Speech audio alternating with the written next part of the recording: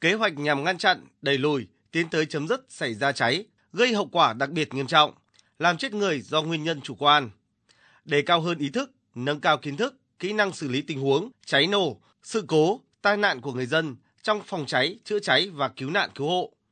Quán triệt quan điểm, người dân là trung tâm, là chủ thể, đặt an toàn và tính mạng của người dân là trên hết, trước hết.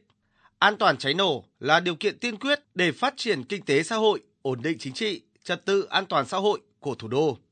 Kế hoạch của Ủy ban Nhân dân thành phố Hà Nội cũng nhấn mạnh việc siết chặt kỷ luật kỷ cương, nâng cao hiệu lực, hiệu quả quản lý nhà nước về phòng cháy chữa cháy, cứu hộ cứu nạn, việc thanh tra kiểm tra, hướng dẫn các cơ sở trong diện quản lý phải thực hiện nghiêm ngặt chặt chẽ,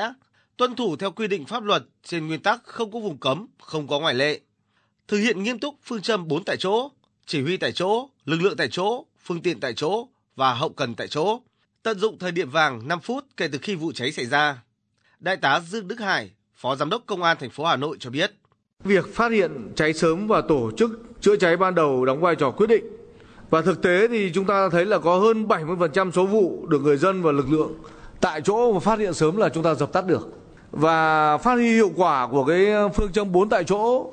là nếu như chúng ta phát huy được phương châm 4 tại chỗ thì chắc chắn là giảm thiệt hại rất lớn cho các vụ cháy.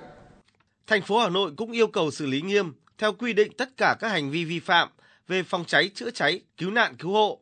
đặc biệt là các cá nhân tổ chức cố tình đưa dự án công trình cơ sở vào sử dụng nhưng không đảm bảo các điều kiện an toàn về phòng cháy, chữa cháy, cứu hộ, cứu nạn, gây hậu quả nghiêm trọng. Đồng thời công khai thông tin các cá nhân, tổ chức vi phạm quy định về phòng cháy, chữa cháy. Ông Trần Văn Sơn, người dân phường Thịnh Liệt, quận Hoàng Mai đề nghị. Công tác phòng cháy cháy của chúng ta hiện nay nó còn bất cập